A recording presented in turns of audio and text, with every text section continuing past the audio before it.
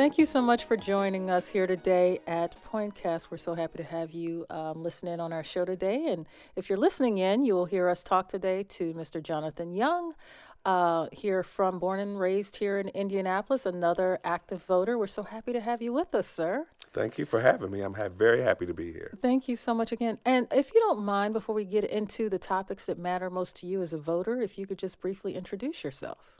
Well, sure. My name is Jonathan Young, of course. As you said, I'm a native of Indianapolis. Have lived here my whole life. With a couple years here and there, I've moved away, but I always come home. I graduated from Washington High School here, and I'm just Just a homeboy here. just a homeboy. There you go. There you go. I do a lot of work in the community here in Indianapolis, and am always on the lookout for how I can help do something to better the Indianapolis community. And some of that work you actually do with children. Absolutely, Yeah, yes. tell us a little bit about now. You work with children, specifically those that are dealing with homelessness. Yes, through Stopover, which is a homeless youth shelter here in Indianapolis. I run the Safe Place program.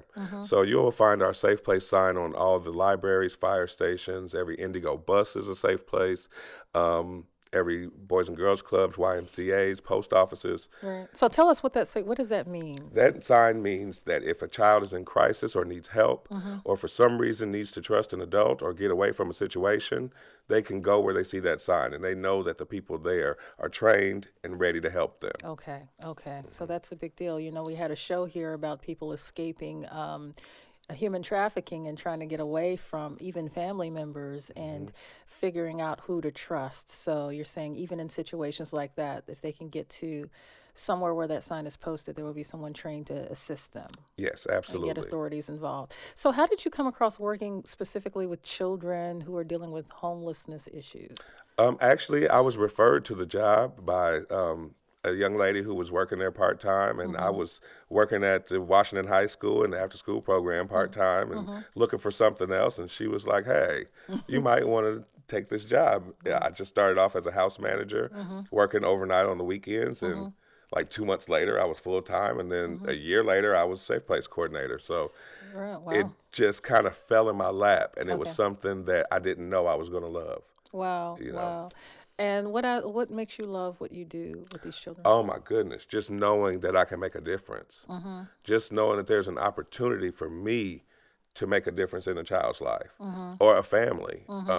Just to see them happy or excited to get a shirt or a pair of pants or my. have a place to stay, that's so rewarding. What are some of the issues that lead up to these children being in your care? Oh my goodness. There's so many issues. Human trafficking is one of the big issues. Really? So Absolutely. you have to deal with that. And when you get children that have been dealt that hand, you provide them the place to stay. What other services do you have to make available? Well, we provide them with a place to stay. We get them counseling. Of course, we help them maintain their education in school. We work closely with McKinney-Vento to make that happen so that they don't have to interrupt their education. Gotcha. We provide them with everything they need, toiletries, clothing, whatever they might need. We also offer counseling to the families as well so that we can begin that healing and reunification process.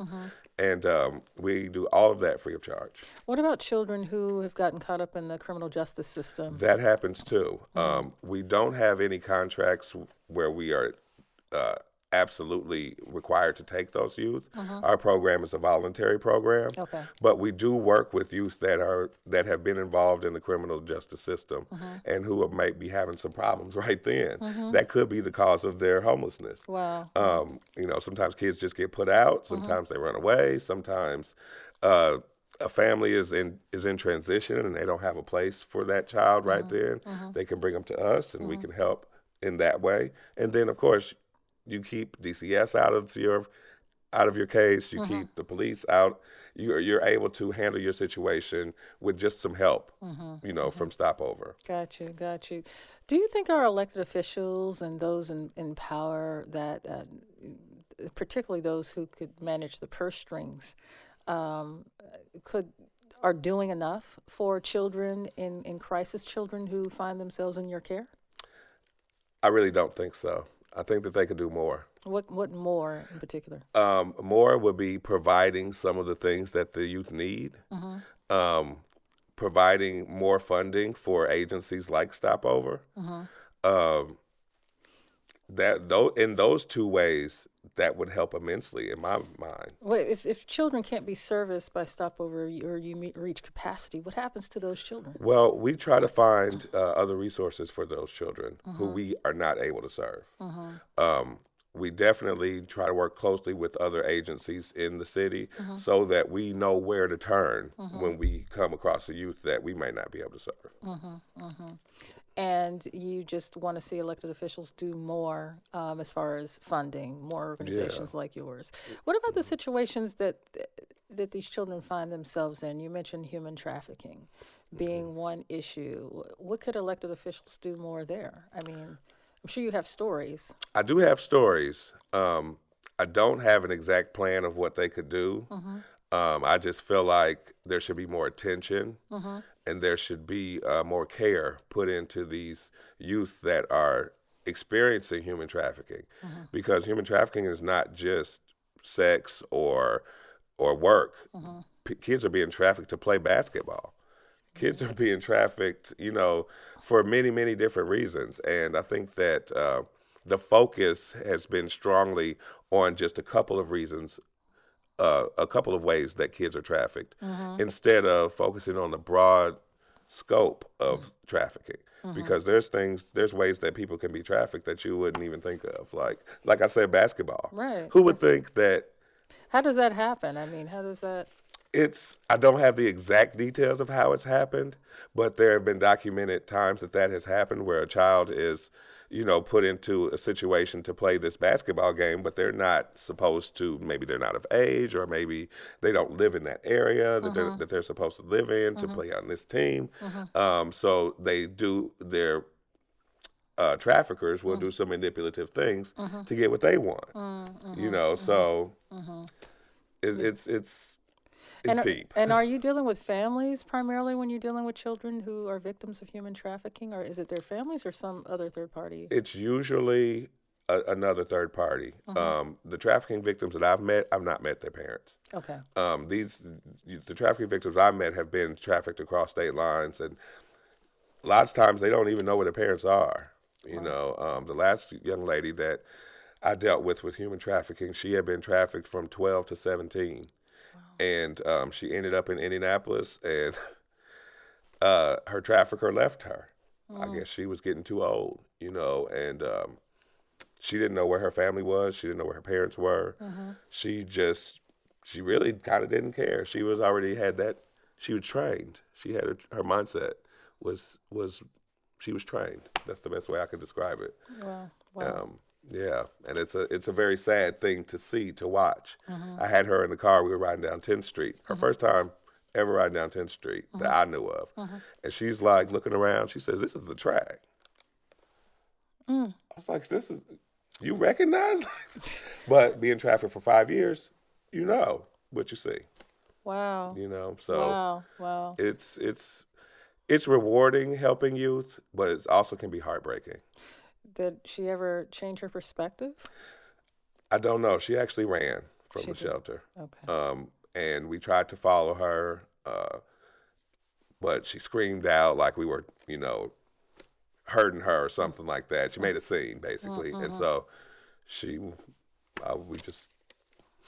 there was nothing we could do, really, because our program is voluntary. So if you don't want to be there, we can't make you stay. Gotcha. That is a sadness. I'm hoping that she's okay.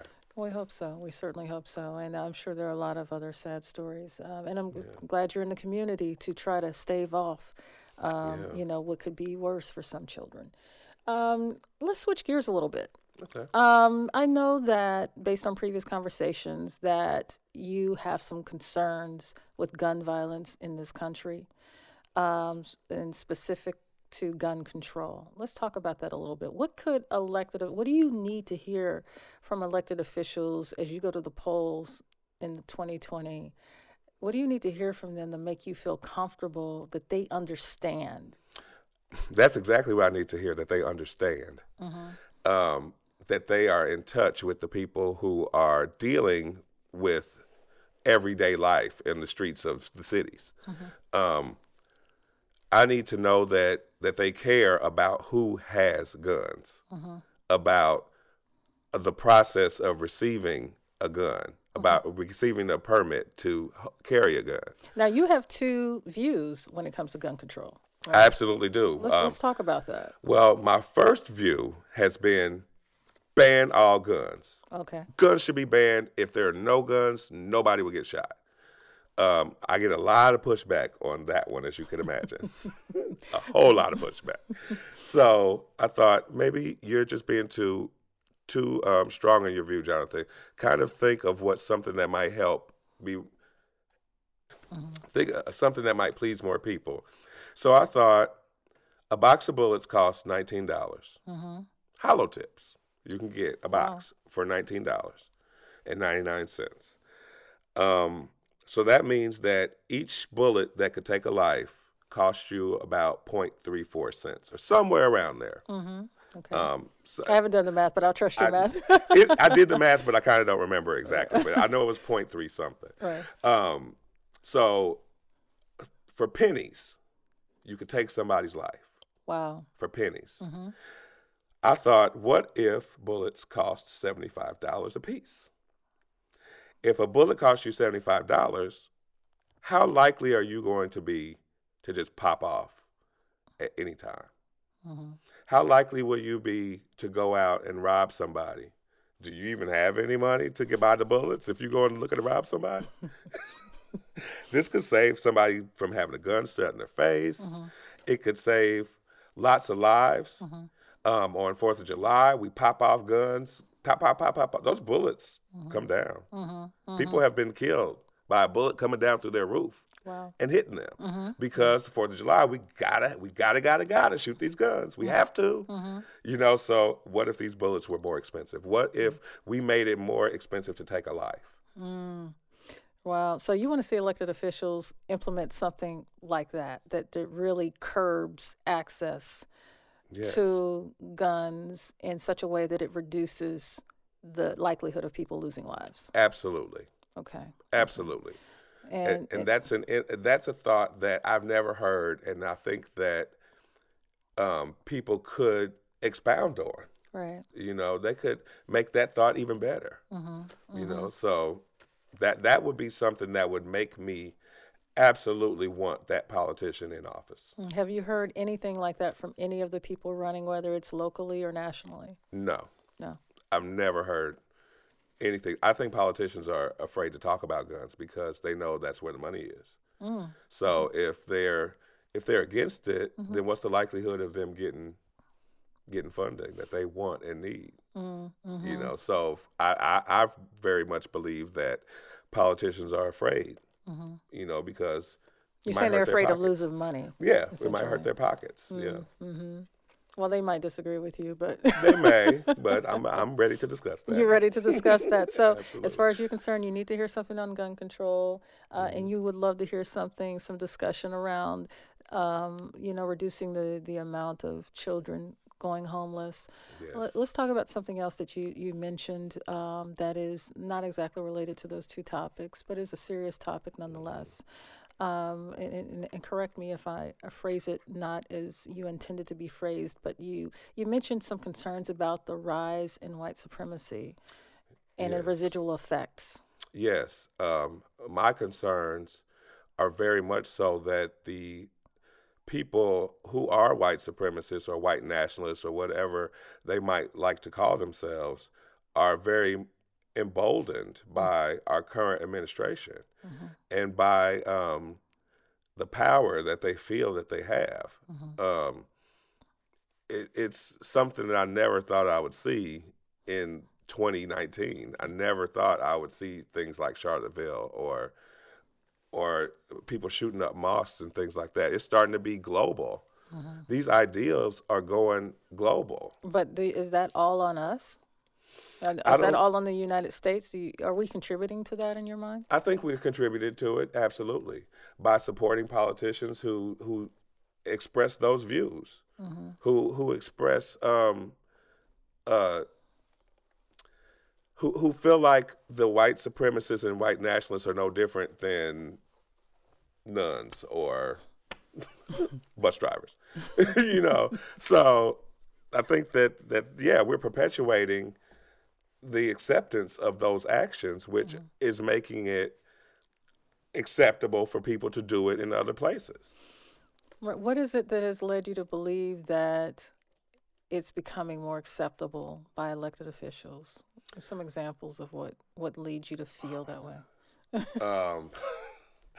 I mean, besides everything the president says, like, it's just the people in Charlottesville are very fine people on both sides. Now, how did that, when you heard that statement, as we all did, what's that translation? What is the translated version to you? To me, the translated version was, hey, these good guys were here, and these other people come, and now there's chaos.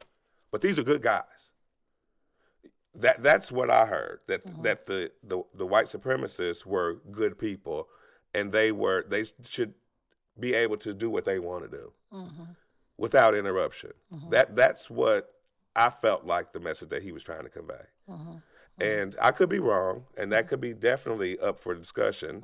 But that's just what I heard personally. And that's what I feel that many of the emboldened people who loved hearing that enjoyed. They enjoyed that. Now, this is President Trump, since you mentioned his name, brought him up. President Trump also does have people of color in his cabinet. So how do you work that out in your mind as if he's someone who is racist, or at least, at the very least, directly or indirectly promoting white supremacy? I can't say that he's racist because I don't know him, but I can only judge by what he accepts and the way he accepts those things. I never say his name, but I really feel that.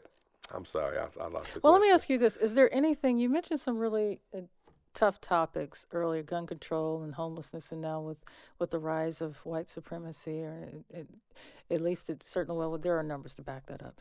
Is there anything that President Trump could say that would cause you to vote for him?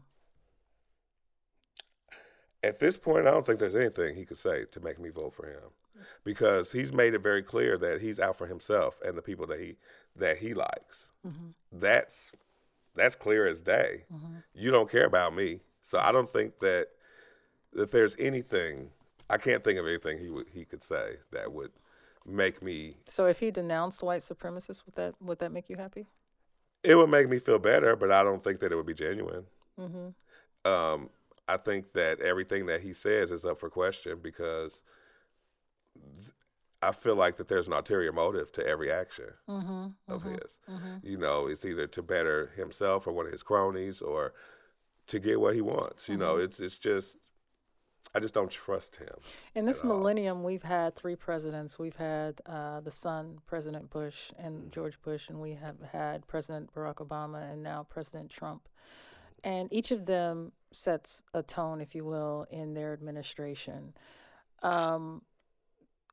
What type of tone do you think needs to be set moving forward that will embrace some of the issues that you raised here, and or will make you feel comfortable voting for that person moving forward? What do they need to embody for you to feel comfortable that they're the right ones to lead this country forward? I think unity needs to be the first thing. We've been divided a lot, and we need somebody who can actually bring the people together instead of the separation that we've experienced for decades. I think that person would need to provide some transparency and be truthful. I think that's the biggest one. Be truthful. Even if you're going to do something that everybody's going to hate, don't lie about it. Tell us the truth. Right. We're grown people. We can handle it. Right. Right. But those things would have me 100% behind a candidate.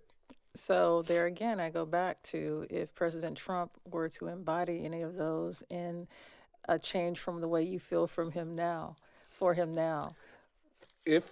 believe if he came out and said, I'm going to be honest with you guys, I'm going to tell the truth. If he started telling the truth, that may change my mind. Now, what about, there's a lot of people running on various sides. I'm not really sure if they're all Democrats or if they're in other parties.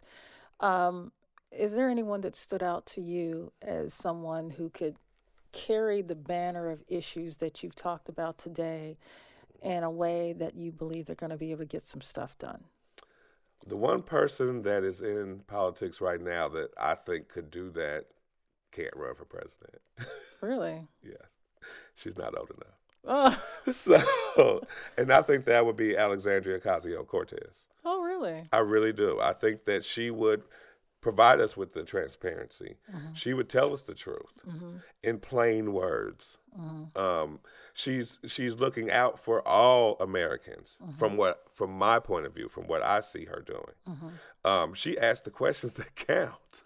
She does. Right. And I really haven't studied the 15 candidates that are announced that they're running. There are quite a few. So I haven't got my study on with them just yet.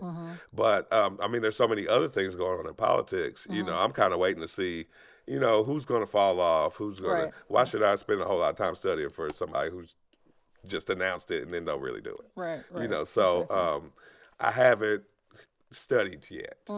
But the person I would love to see run for president is AOC, and she's not old enough. Right.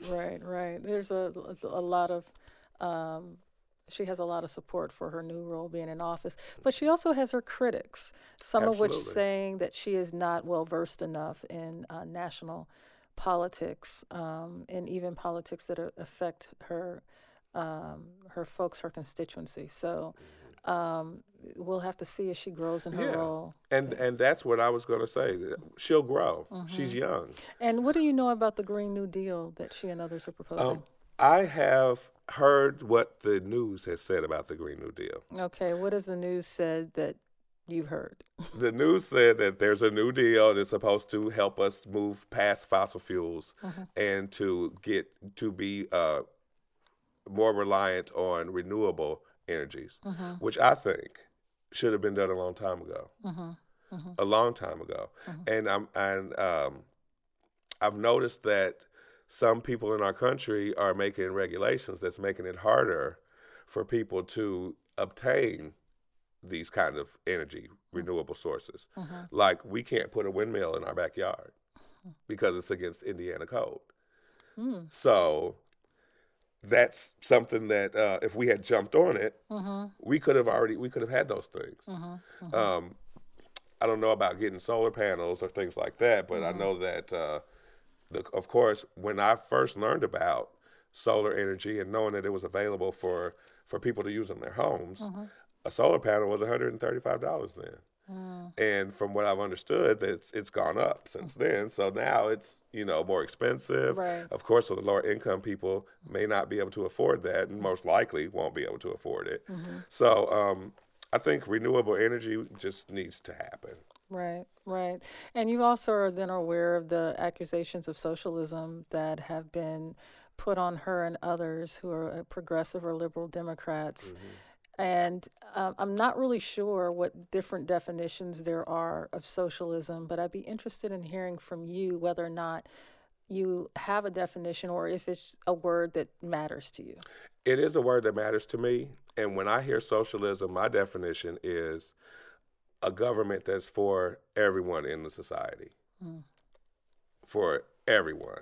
So in socialist countries, the people they don't live like we do in America, but they have what they need, And I'm not saying that we should be socialists. So that might be appealing to some people. It may be appealing to some people, but I think that some of the socialist things we could we could benefit from, like healthcare for all. That would be a socialist program. But I don't see anything wrong with that. Well, I don't, and my mindset is we are a community. We are people together. Why not take care of each other and take care of the whole of us? Right. You know, and if we have health care for all, everybody's cared for. You know, you don't have as many sick people. Right. Now, that may not sound good to Big Pharma, you know, but it sounds good to me. Right. So you're saying aspects of that certainly have an appeal, and we can probably learn some things without, upsetting the entire apple cart. Exactly. But certainly looking at that. And we can take the helpful parts of socialism and use those to our advantage. So that wouldn't bother you if people are talking that way. And so what are you going to be listening for over the next 15 months, 18 months, moving up closer to the election? What's going to matter to you? Innovative policies, inclusiveness of all people,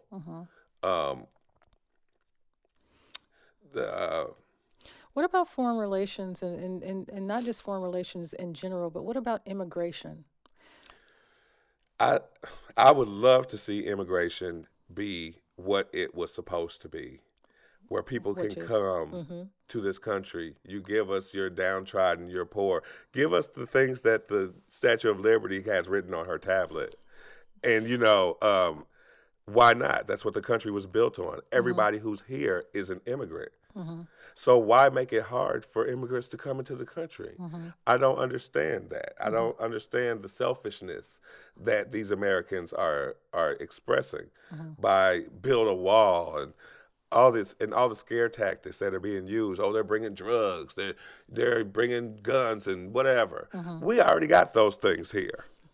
So it's not like they're introducing anything new. They're not introducing anything new. And in many points, I think that they don't have those things. When I see the caravans on TV, which is all I can say, I haven't been to the border, but when I see them, these people look like families. They look like somebody who's looking for help. They look tired. They don't look like they're coming here to ravage us.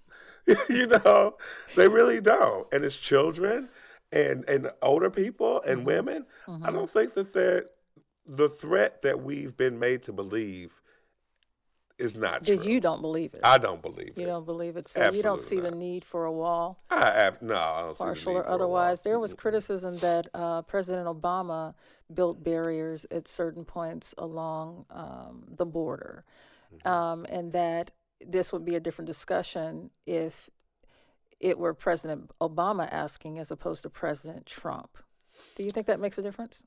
I think that it will be the same kind of pushback because, for one, I don't think Obama would try to scare us into putting up a wall, but I don't know. But I really think that, of course, it would be a difference. I can't say how drastic of a difference that it would be. There's always been barriers across our southern border.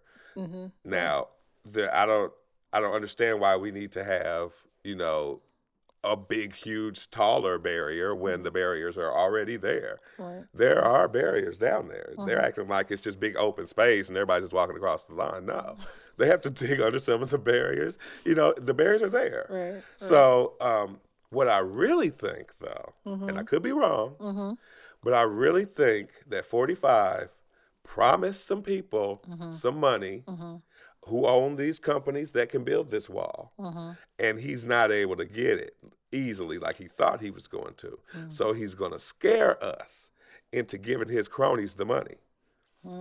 I would like for us to look into who's building the wall, who owns the company that built the prototypes.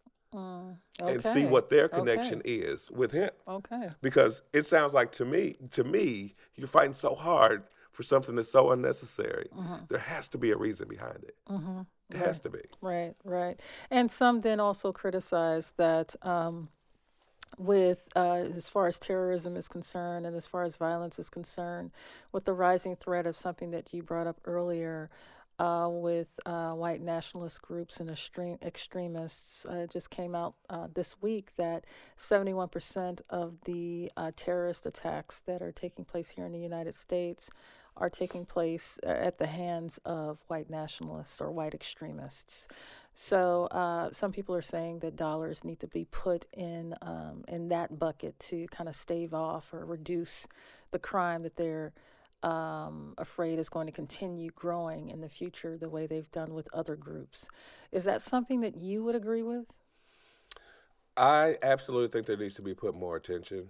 There needs to be more attention placed on that, and more consideration. Because it will continue, and we've got young kids who are seeing this, who think that that's the way to go. This is what I want to do. We see these shootings mimicked all over. I mean, last year, 18 school shootings in 1 year.